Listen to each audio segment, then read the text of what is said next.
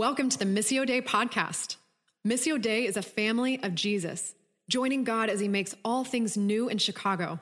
Check us out online at missiodeichicago.com. We are today going to be in Acts chapter 14. And as I mentioned last week, we're going to spend a lot of time making observations from the text, exegetical teaching. But today we're going to tweak that just a little bit more than last week and really highlight a topic and press into it, one that's important for us today. Remember, our goal when we go through the scriptures together is not just learning, but it's actual spiritual formation, both individually and as a body of believers together, as we live out what we're watching happen in Acts, which is this koinonia, this fellowship of believers is being formed, and we want to be formed by their story as well. In the spring, we went through the first part of the book of Acts, and we had a series called Becoming the Church. As this koinonia was birthed, we looked at the marks of their life together, how they were being formed as a community. And we studied through each of those marks as they were becoming the church. And now as we spread out and we start moving away from Jerusalem, we're starting into part 2, which is being the Missio Dei, the mission of God. What does it mean for them, this fellowship, to be living out this identity and mission which they've now received, and that they're living it into in very real and gritty ways.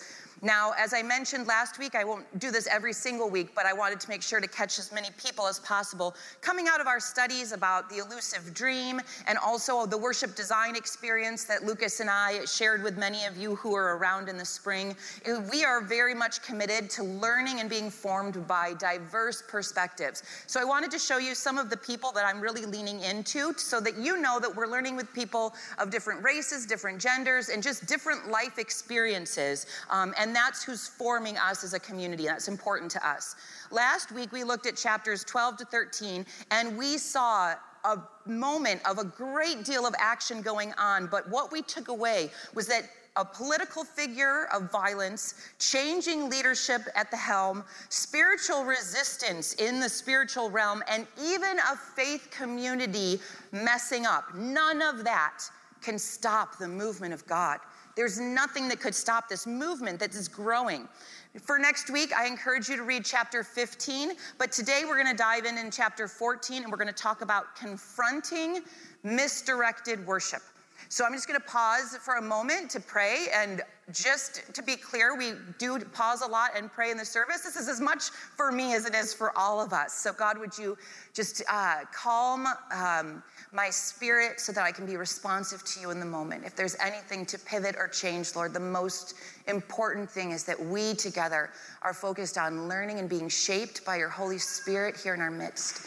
We thank you, Jesus, for your presence as well, and just pray that your name would be made much of in our time together and as we go from this place. Amen. So a couple of text observations that we start with. In chapter 14, we see a great deal of travel. Remember, in chapter 13, that really diverse group of church leaders that were named were praying and fasting and discerned from the Holy Spirit that they should commission Paul and Barnabas to be sent on their way, to go with this message of Jesus. So I have a map, and this is for visual people, but don't worry, it won't be on the test for those of you who aren't map people. But here's the deal.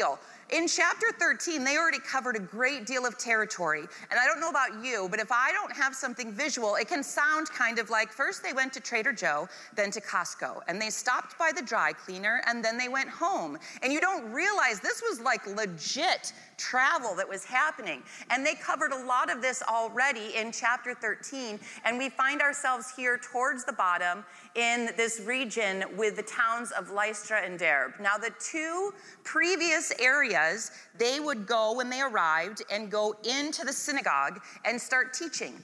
And so their message in those spaces was very much how Jesus as Messiah was the fulfillment of Old Testament promise. They were speaking to people who had some background, and they could teach scripture in a way that taught that this was being fulfilled. This is a very different region that we're in now. One of the scholars I read taught me that the Lystrans, the people of Lystra, were frequently characterized as largely rustic and uncivilized. We're in the boonies now. We are in a totally different territory.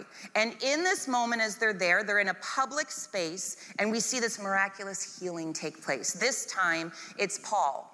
Now, sometimes these stories of healing can get conflated in our minds, mixed up in our minds, because that's true. There's similar stories. Jesus performed similar stories as recorded in the Gospels. But just recently, Peter performed a very similar healing in Acts 3. What we see here is Jesus, Peter, Paul, similar acts. This is to show us, remember, the Holy Spirit is the one doing the work. The people are the faithful vessels participating faithfully in God's movement. So we see in verse 8, it says three things, all saying basically the same thing. He could not use his feet. He had never walked. He was crippled from birth. The repetitive nature of that is meant to emphasize how severe the disability so that the reader, the listener, can see this is a very intensely miraculous healing that happens. But the thing in this little passage that strikes me is the look. And there's so much I don't get to know because I wasn't there seeing the look. But in their exchange, something happens. Somehow, Paul knows this man can be healed. He sees something that indicates this man has the faith to be healed. And this man looking at Paul somehow conjures the faith to know this man can be the vessel of the healing. Somehow they know. I quote Willie Jennings here because I find him not only eloquent but compelling in his language. This is a dance of mutual recognition. Paul sees this man and the man sees Paul, and between them is a faith that heals. Together they're flowing in the currents of divine presence. We don't know what happened in that look, but clearly something did because their eyes caught Paul. Paul heals, and it's attributed to the man as faith. So there's something deep in that look. I wish I could see it, but we have to use our imagination some. Now, back to the healing that happened in 3. It's true, both Peter and Paul look intently at the crippled person. Both of the healed people leap up after being healed to show the extreme miraculousness of the moment. And both of the healings are connected to their faith. And both have a pretty extreme response from religious leaders. But now, rather than the Jewish leaders, it's the pagan temple that responds. They have no context for what the Jewish leaders would have thought was blasphemy. They're just like, look, the gods are here, lowercase g. So lowercase g versus uppercase G. Capital G is Yahweh God, the one true God, the God we worship, Father, Son, and Holy Spirit. This land, this area, has not heard of that one. So we see here a case of mistaken identity. The gods have come down in human form, lowercase g, verses 11 through 13. So before, again, they went to the synagogue and people knew about Yahweh God. Here, they're responding in the only context they know, and that's their Greek gods. Lowercase g, in stark contrast to another similar moment that we might remember from last week. Remember, something similar happened where Herod started talking in his grand robes, and people thought he was so eloquent. He has the voice of a god, and he took it. He's like, that's right, I do. That's me. And he accepts their praise, and he is killed immediately for accepting that praise. He dies of worms, which was really gross but true. But here we see something very different. Paul and Barnabas, what's their response? When the people are like, whoa, look, these are gods. It's Zeus and Hermes among us. And right away, they're like, this will not, no, don't do it. Do not be mistaken about who we are. So we're supposed to see that stark contrast of a mistaken, misplaced worship.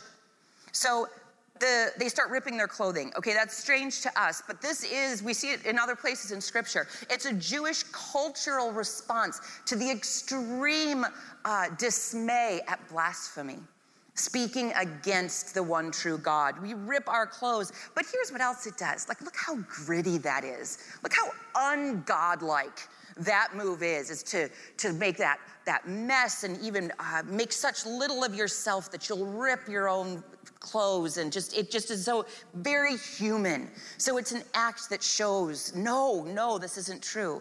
So they think it's these two gods because that's their context. You see something that you cannot describe. Mystery of the divine.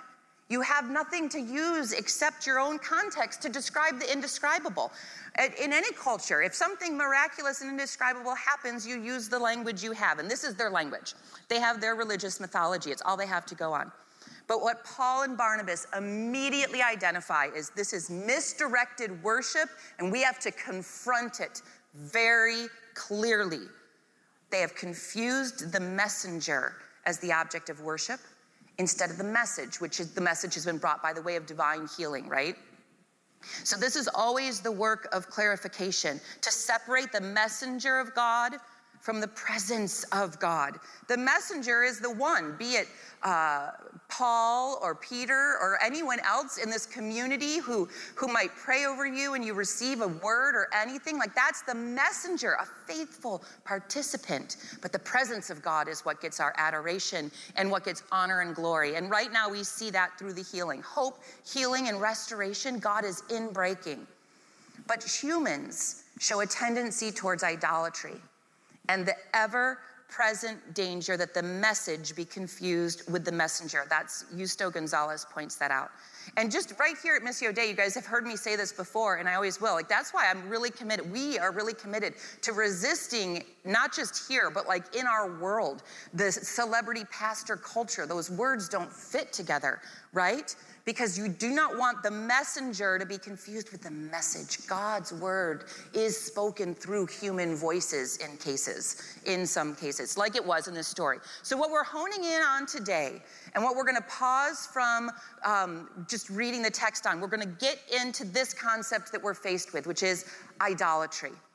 This is a term that many of us who've been raised in the church know about what an idol is. And the reason we know is that we as Christians are a continuation of the stories of God that started in Old Testament scriptures with this covenant that God made. And God said, I am your God and you will be my people and I will bless all the nations through you. And we see ourselves as a continuation of that same people of God promise. So we've been taught, or we've heard, that right in that moment of that covenant commitment that God made, God gave his people 10 commandments, some base commandments to follow. Jesus later sums them all up. Love God and love one another. That's the Cliff Notes. But Yahweh God originally gave 10. He gave 10 commandments and starts out of the gate with this: I am the Lord your God. Therefore, no other gods before me is number one. No graven images of another God is another one. The only way God is basically saying, I'm paraphrasing God, I'm taking a little bit of poetic license, but I cleared it with God. The only way you're gonna remember I'm the one true God is if you don't distract yourself with other false gods. And it's also gonna be really helpful for you not to follow your human tendency to wanna understand and confine divine mystery by making it tangible and making a little statue and worshiping that. Because that's gonna be your tendency. Don't do those things. I'm your God. I am the one. The most famous in Old Testament, arguably, but I think the most famous idol is the golden calf. Quick story.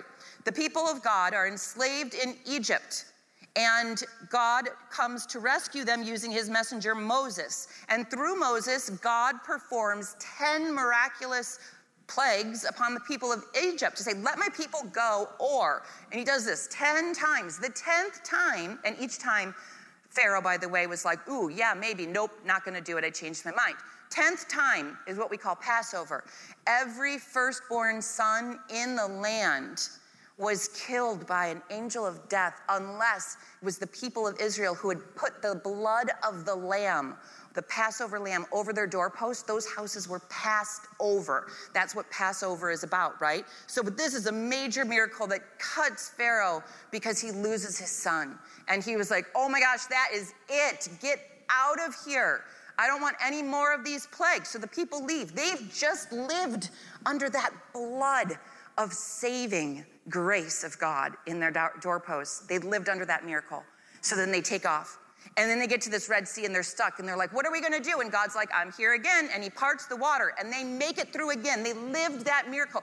You have to feel it, right? One step at a time, walking through the dry land in the midst of the Red Sea. That was their lived experience. They get to the other side and Pharaoh and his army are killed. They're saved, they're in the desert. And then they're like, We want to go back. We are hungry and thirsty. And God's like, I am still here, and gives them miraculous bread and miraculous water. Their lived experience includes amazing miracles in their history. Like, it's not even just story to them. They've lived these things out. And then they get into a spot where they stay put while Moses goes to chat with God in Mount Sinai. They have this amazing exchange. And God's telling Moses, here's what about this temple and sacrifice and the priests, my system on how to be among you, how my presence will be with you. You don't need a little statue. And Moses is like, okay, I got it. And he takes the stone tablets with the 10 commandments and he goes down to tell the people the really good news. And they've made a golden calf and they're worshiping it, asking for directions from a golden calf. That's the short version. By chapter 32, they've been impatient already. They've lived these miracles. But this isn't me judging them, right? This is the human tendency. The human, all of us, the human tendency. That's why God called them stiff-necked people. We fall for this stuff, and they did now. They made this golden calf out of their jewelry. They took out their nose rings and their earrings and their ring rings, and they put it all together, and they watched someone make a calf, and then they worshiped it. It used to be earrings, and now it's a God that's going to lead them? My literal earrings just became divine? I find this hard to accept. All the miracles they just walked through. And again, this isn't a judgment. It's a sober-minded reminder about us as humans. And I think it's hard for us sometimes because our cultural idols are not so brash, not so physical. Here's what I mean. If I'm being honest with you guys, I am kind of judgy about the golden calf thing. This is just me. Okay, I get a little judgy. I'm a little snobby about it. The calf seems so dumb. It was literally just their jewelry. They watched it get forged in a fire, and now they think it's divine. I think that's dumb, but I'm just confessing that to you. It's a cultural thing. It's a cultural thing that makes total sense to them, and I just don't have quite the right tweak to get it, but it made sense in their culture, and so I honor that. I honor that this is a different culture than mine. But I do think that us translating this to our day takes a little bit of cultural sensitivity. And so I was praying and researching this week, trying to think, how do we bring that, since it doesn't click to me. Golden calf, earrings, it doesn't. But what will click to us? So now a note. I have a few to submit to us today as a community. And as a side note, if personal conviction comes from any of this, praise God. That's a beautiful thing. What that means is the Holy Spirit's at work, and praise be to Jesus, it means that there's a path to healing on the other side. Personal conviction in any of this is a beautiful thing. And let's go through that all together in community, not to everyone at once, if you don't have to confess to all of us. But if you need help, if personal conviction has come, let us be here for one another if that happens. But that's not actually my main purpose in what I'm bringing for us today. So that'll be great if that happens. Here's what I want for us to do. I want to ask you all, us all, to have our radars up for how our culture worships these false gods and sends messages to all of us and all of our neighbors who don't know Christ, to all of us, saying that these things are worthy of our worship. I want us to listen and say, oh, I do hear that in our world. I do hear that. Commercials, movies, news, socials, whatever. Sometimes it's subtle messaging. It's not always as obvious as somebody handing us back a golden calf and saying, here, worship this. Put this on your pedestal. It's not always that obvious. Instead, I think sometimes it's slipping silently into the very water supply. And we're drinking the water in Chicago, right? Not maliciously, it's just so subtle that it can just get ingrained, and we fail to see the flashy sign of a golden calf. So I am going to say, please consider where our culture says these messages and get mad about it. That's righteous anger in my mind, and I want us to have that stirred up, because if we see it, we can confront it. So I put up this cheesy pedestal in part to be ridiculous, because in other cultures, you would set something on an altar and bow to the altar and worship it. We just don't do that. So just think, as silly as it would be for somebody to say this golden cow on this pedestal, let's pretend these things could have shape. If we could set them on the pedestal, what is our culture saying? The first one that I submit to you is platform, influence, your curated identity. Now listen, very, very important point. Social media is not evil. It's a tool. It's a thing. It's wonderful for marketing our businesses. It's so fun to see what my second cousin's kids are doing on vacation. Social media is not evil. It's a thing. When is it an idol? When we build it, obsess over it, and it becomes insatiable desire. When it consumes a disproportionate amount of our thought and time. You have to know that for yourself. Nobody else can point that out and be like, hey, did you know you're carrying around a golden calf? It's a subtle tweak that can happen in ourselves where suddenly we've just lost 3 hours to curating an identity that does not match what our real lived experience is looking like. And we're growing a platform at the cost of growing friendships. Now, a platform isn't bad. It's great. Use your influence well. So please hear, these things aren't evil in and of themselves. It's when our heart is postured wrongly. This also, by the way, this category can include our affiliation or with an organization or with a political party where that is our primary identifier. That's when that becomes out of whack in our identification. Or when we overly emphasize whose platform we share, whose we have access to. This also falls into the category of worshiping somebody else's platform, celebrity worship, all of that. Again, celebrities and great speakers, like that's not bad stuff. You have to know, and this takes a really humble posture to say, like, when has that slipped and become my God, the thing that I would devote my life to? The second one I would say, I put in this category of consumerism, money, and financial insatiability. Don't read instability, read insatiability. I have an unending appetite for more. Money is not evil. Money is a tool. I preached on this recently. We can re-find it up. I won't go through all of the scripture references again. It's about the place it has in our hearts. We talked about this again, and Jesus talked about money so much, and he didn't ever say it was evil. Money's at the heart of all evil. It's when it gets tweaked in our heart. That's the other thing. Another side note here, if you are hyper-focused on money because your bank account is dry and you're worried about where your next meal will come from, that's not idolatry, that's poverty. I'm talking about something else, and that is grievous. Let us come alongside you if that's the story. That's separate than what I'm talking about here. Here, what I'm talking about, finances and resources, all of you being used to accumulate. That is at the center of what inspires you. Ooh, yes, the biggest thing I can be about is more. I want more for me. More for what purpose? For the purpose of more. That's my purpose. I want more, of course. There's no end to that thought process, by the way. There is actually no goal line. Every time somebody lives with that goal line is constantly moving. There's no end to more. Including in this part, I would put something important where I say consumerism isn't just about buying goods. We can be consumeristic in our relationships, including our relationship and engagement with the church body. What that looks like is when it's a one-way thing. I want to go for what I get, but I don't want to give back. I don't want to have to serve to financially support or give back to God or invest in a relationship.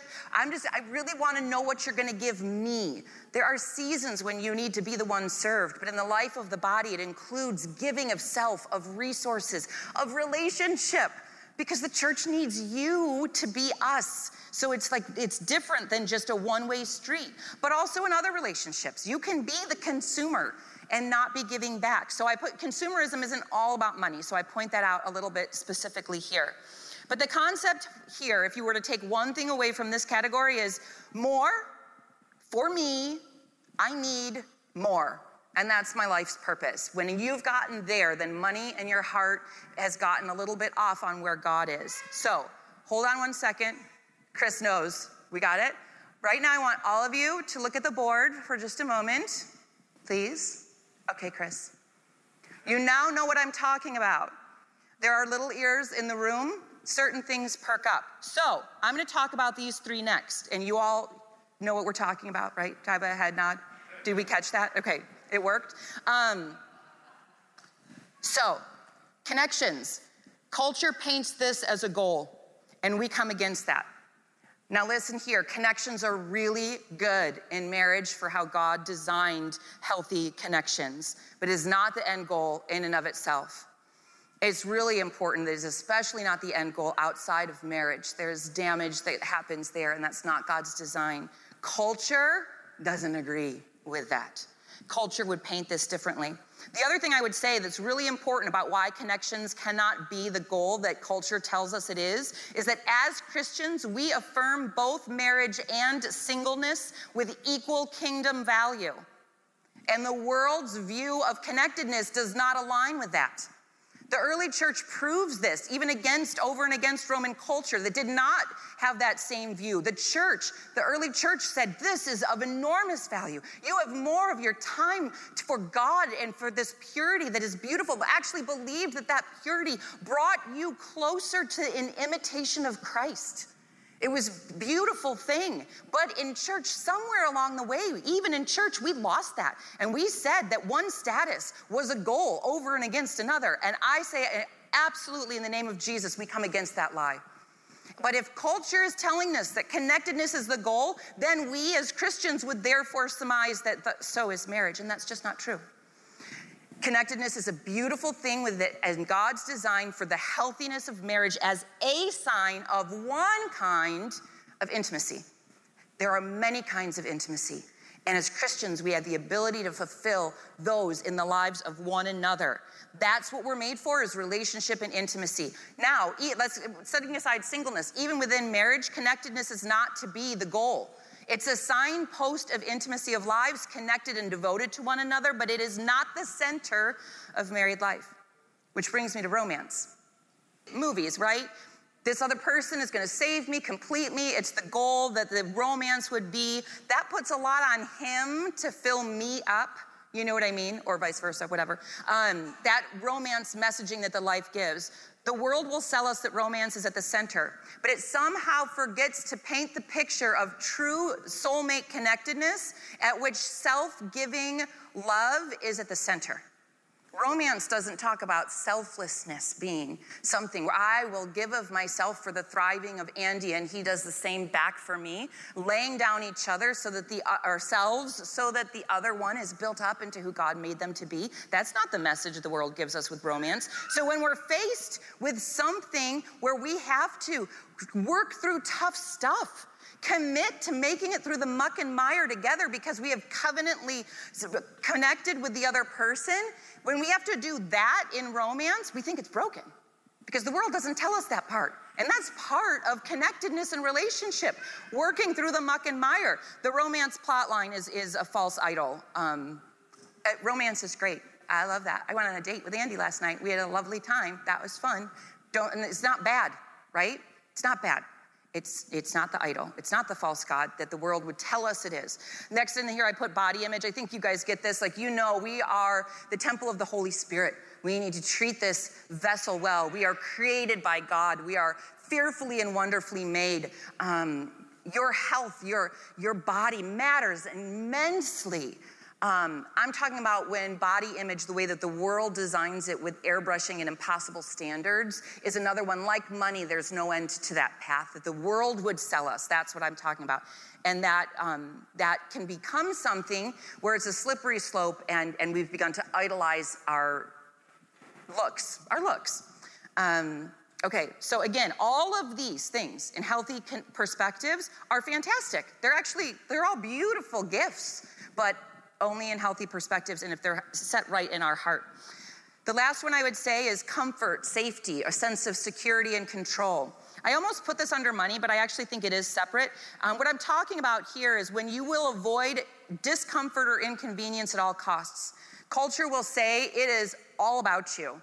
And culture would say you got to have everything under control. I think that's why anxiety is so much on the rise these days, myself included. Life isn't controllable.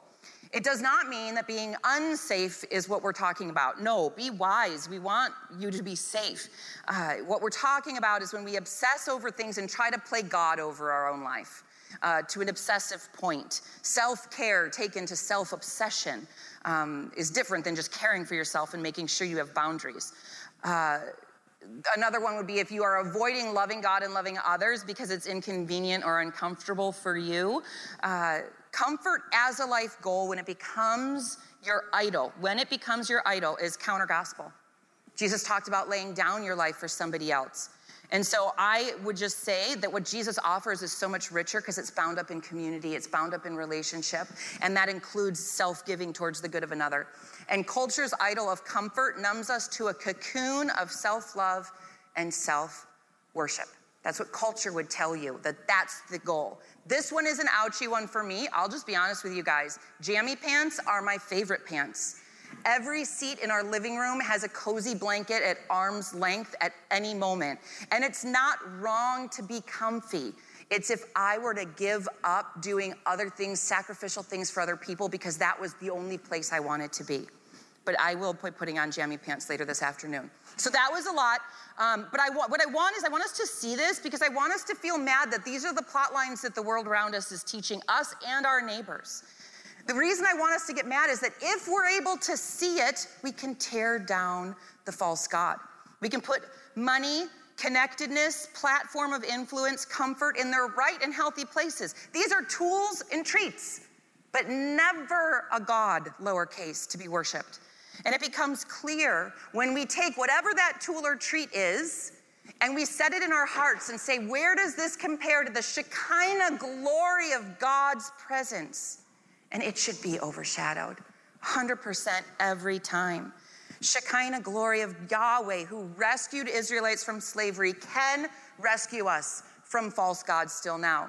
And so as Christians, we can't become numb to the messages of culture that say they're worthy of worship. I wish these things were in the shape of dumb golden calves. I could call them dumb and we'd see them then when someone was trying to hand one to us. But if we see them for the false idols they are, we're more capable of tearing them down and bringing them to the right place in our hearts and to the hearts of others, which we can get to in a minute. Really quickly, stick with me. This seems random, but I have a point.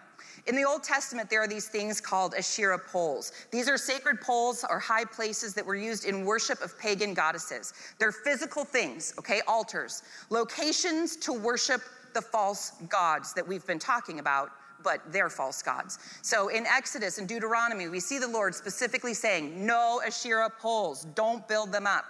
So I have 2 points in bringing up this concept of the physical location, the physical thing. Number one, Sam and I were talking earlier this week. I think sometimes we can get, they seem slippery in our mind or we're not totally clear the difference between the false god and the vice, the sin that the false god is trying to promote. Okay? And so if we look at these, I hope this is helpful. If it's confusing, just forget this slide. But here's what I'm trying to say. Let's just pretend that you're struggling with lust, right? And you know it. You might be trying to attack at that, but you may not notice that the Asherah pole is right there in your living room. Your bookmarks on your website. You've got Asherah poles that are not helping you to stop the false god of connections that the world's been teaching you. Does that make sense? You don't know when you have a high place in your home, maybe even, or if your false god is platform. You don't know that because no one handed you a little platform gold calf, right? But you're getting the sense that your self-centeredness, you're the center of the universe, not just yours. You're struggling with that. Well, you really might have to mind how much time you're giving of your own life and heart to social media. There are apps for that. Asherah poles can be torn down. You can get help. And my thing I would like to propose to you is that sometimes we think that the sin is platform. Okay, it's not. It's not. That's the false god. So anyway, what I'm trying to show you here is to help you even identify. So if you're struggling with greed and your heart is really obsessed with your bank account, there are things you can do to knock down an Asherah pole that will help you. That's what I'm trying. I hope, did that make sense? Okay. Didn't come out as clear as it did in my brain. It would help a lot if you could dethrone the false god. To dethrone the false god, if there's not a place to worship it. That's what I wanted to say.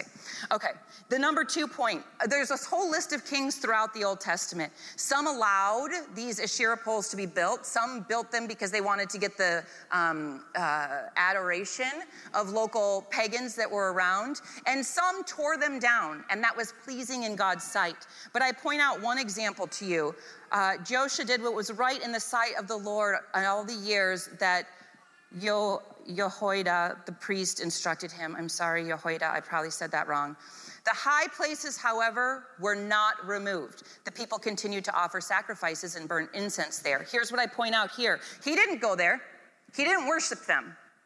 He didn't tear them down, but he did what was right in the Lord's sight, and he avoided them himself, but other people still could worship at the Asherah pole, and they did, because the culture around them told them that was what to do. He didn't take them down. Without actively tearing them down, others fell to worship of the false god again, even if the king was on the right track. They were part of the culture. The temptation was deep. If it's in your power to knock down an Asherah pole, do it. Do it for someone else. If you have any ability to point out where somebody that you love, maybe in this room, maybe elsewhere, is struggling, and you see an Asherah pole that you could help remove in some way, if it's in your power, help to knock that down, because it's not just about us individually. This conversation that I bring to us today is about us being salt and light in a culture that's being inundated with subtle stories of false gods worthy of worship and praise. We want to remove them so that others can hear a truth. And here's what I wanted to get back to. You guys know, I've already warned you, this path of faithful persistence in Acts is not all rosy. And this story isn't either. The people don't hear the message. They actually end up stoning Paul and leaving him for dead, and they got to get out of town. It's not lovely. This is gritty and true. It's real, and I appreciate that it's not all painted over. But here's what I want to point out from this story that I think is really beautiful. When they come against and confront the misdirected worship in this story to these pagans who are using their Greek mythology to worship, Paul and Barnabas see that the place to start is no longer Jesus, the fulfillment of the Messiah. These people don't have a context to know that they've been waiting for Jesus. They have a hole in their heart because they're trying to worship a God. They need to figure out which one to worship. Paul and Barnabas, I think this might be, don't quote me on this, the only place that we hear one of these big sermon moments where Jesus' name doesn't even come up. They go to Creator God because they see, I see you wanting to worship. I see you wanting to know who is worthy of your praise. It's the one who made heaven and earth. They start with where the people might have a chance to see what they're going after. What's the desire of your heart so that I can let you know how our Yahweh God, Father, Son, and Holy Spirit is the fulfillment, but it may not be the same talk track for everyone. How do we combat false gods, lowercase g, with a message spoken in a way that culture can see what is the true desire of my heart that's leading me on these paths? What is this longing that I haven't been able to articulate? So I'm looking everywhere for connections or connectedness. What was my word? I'm looking everywhere for a platform because I don't know what that hole in my heart is that I'm trying to fill. It's not a happy ending in this story, but I believe it's a beautiful story for us to learn how to get into the culture. That's why we're pressing in. Culture's speaking one story. What's the story that you're going to live? Because culture is pouring it out thick. It may not be golden calves or Zeus or things that we see as big as Asherah poles, but it could very likely be subtle messages that cannot be touched or seen, but we feel them. And we can say, in all honesty, we feel the pull to worship those things, to align our hearts according to them as false gods, worthy of worship and affection and devotion in our time and our hearts and our resources? No. Worshiping earrings is dumb. Call it out for what it is. Can we also say worshiping a bank account is dumb? I say we should be able to say that, and culture will say, I don't think it is. We have to be ready for that. We have to be ready with boldness and perseverance to be willing to say that thing like Paul and Barnabas did. Because we have a story of a God who did come down and took on all of those sins that were on that list there, took all of that on so that he could help us. Jesus can help us through the Holy Spirit to defeat the cultural false gods that are all around us and tell a different story. So I just put a whole lot out there. I wanted to close with this passage as we transition into a time of response. Because I think, again, this is important for us to really think about how do we live as salt and light when this is the narrative that's going on all around us. We're swimming in this water counter-culturally, against the current. And people will see that, and there's a joy undescribable that can come with that. That's a living witness. And so I thought of this this passage that I love. I'm going to read it out of the Message version of the Bible, just because I like mixing up how we hear some words sometimes. So we're going to do a few things in response in just a minute, but then I'm going to sort of transition us by prayerfully reading 2 Corinthians 4, portions of it over us. Now, the thing I want to say about that, this is Paul's writing, right? Paul, who just got stoned and left for dead. Paul, who they thought was Hermes and drove him out of town and tried to worship him. It's his own pen. He's lived this experience, what he's writing about, as he gives this instruction to the church in Corinth. He has experienced this personally. So what we're going to do is, this is going to be our prayer, these words of Paul for us as we engage in this conversation. And then Sam's going to come up, lead us in our corporate confession. And then Emily and the crew will come back up and lead us in worship, during which time we will respond to what's brewing in our hearts by coming and partaking of the body and blood of Jesus through the bread and the cup. This is our yes and amen to joining in with his redemptive work. We also respond to God in generosity and say we don't want to just be consumers of the gracious goodness you've given to us, but instead respond in generosity back to God. And then we will also be singing and praying together to give our adoration to the God who deserves our adoration and praise. So if you all will posture your heart in a posture of prayer, I'm going to read these words of Paul, and then Sam will take us from there. Paul reminds us of this. Since God has so generously let us in on what he's doing, we're not about to throw our hands and walk off the job just because we run into occasional hard times. We refuse to wear masks and play games. That's not a COVID mask. I didn't catch that earlier. That's false. We don't maneuver and manipulate behind the scenes, and we don't twist God's word to suit ourselves. Rather, we keep everything we do and say out in the open, the whole truth on display, so that those who want to see can judge for themselves in the presence of God. If our message is obscure to anyone, it's not because we're holding back in any way. It's because other people are going the wrong way and refuse to give it serious attention. All they have eyes for is the fashionable lowercase god of darkness. They think he can give them what they want, and that they won't have to bother believing a truth they can't see. They're stone blind to the dayspring brightness of the message that shines with Christ, who gives us the best picture of God we'll ever get. Remember, our message is not about ourselves. We're proclaiming Jesus Christ the Master. All we are is messengers, errand runners from God for you.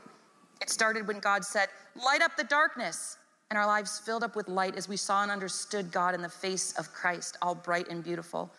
If you only look at us, you may as well miss the brightness. We, church, all of us, carry a precious message around in the unordained clay pots of our ordinary lives. That's to prevent anyone from confusing God's incomparable power with us. I go ahead to 16. So we're not giving up. How could we? Even though on the outside it often looks like things are falling apart on us, on the inside where God is making new life, not a day goes by without his unfolding grace. These hard times are small potatoes compared to the coming good times, the lavish celebration prepared for us. There's far more here than meets the eye. The things we see now are here today and gone tomorrow, but the things we can't see now will last forever. Holy God, give us the encouragement in the ordinary lives that we live to shine this brightness as we reflect you, and a far greater message to a world that's saturated with false messages. God, give us eyes to see, ears to hear, and hearts to respond. In Jesus' name, amen. Thanks for tuning in. We love to keep the conversation going. Find a weekly gathering or gospel community in a neighborhood near you. To find out more, check us out online at missiodaychicago.com.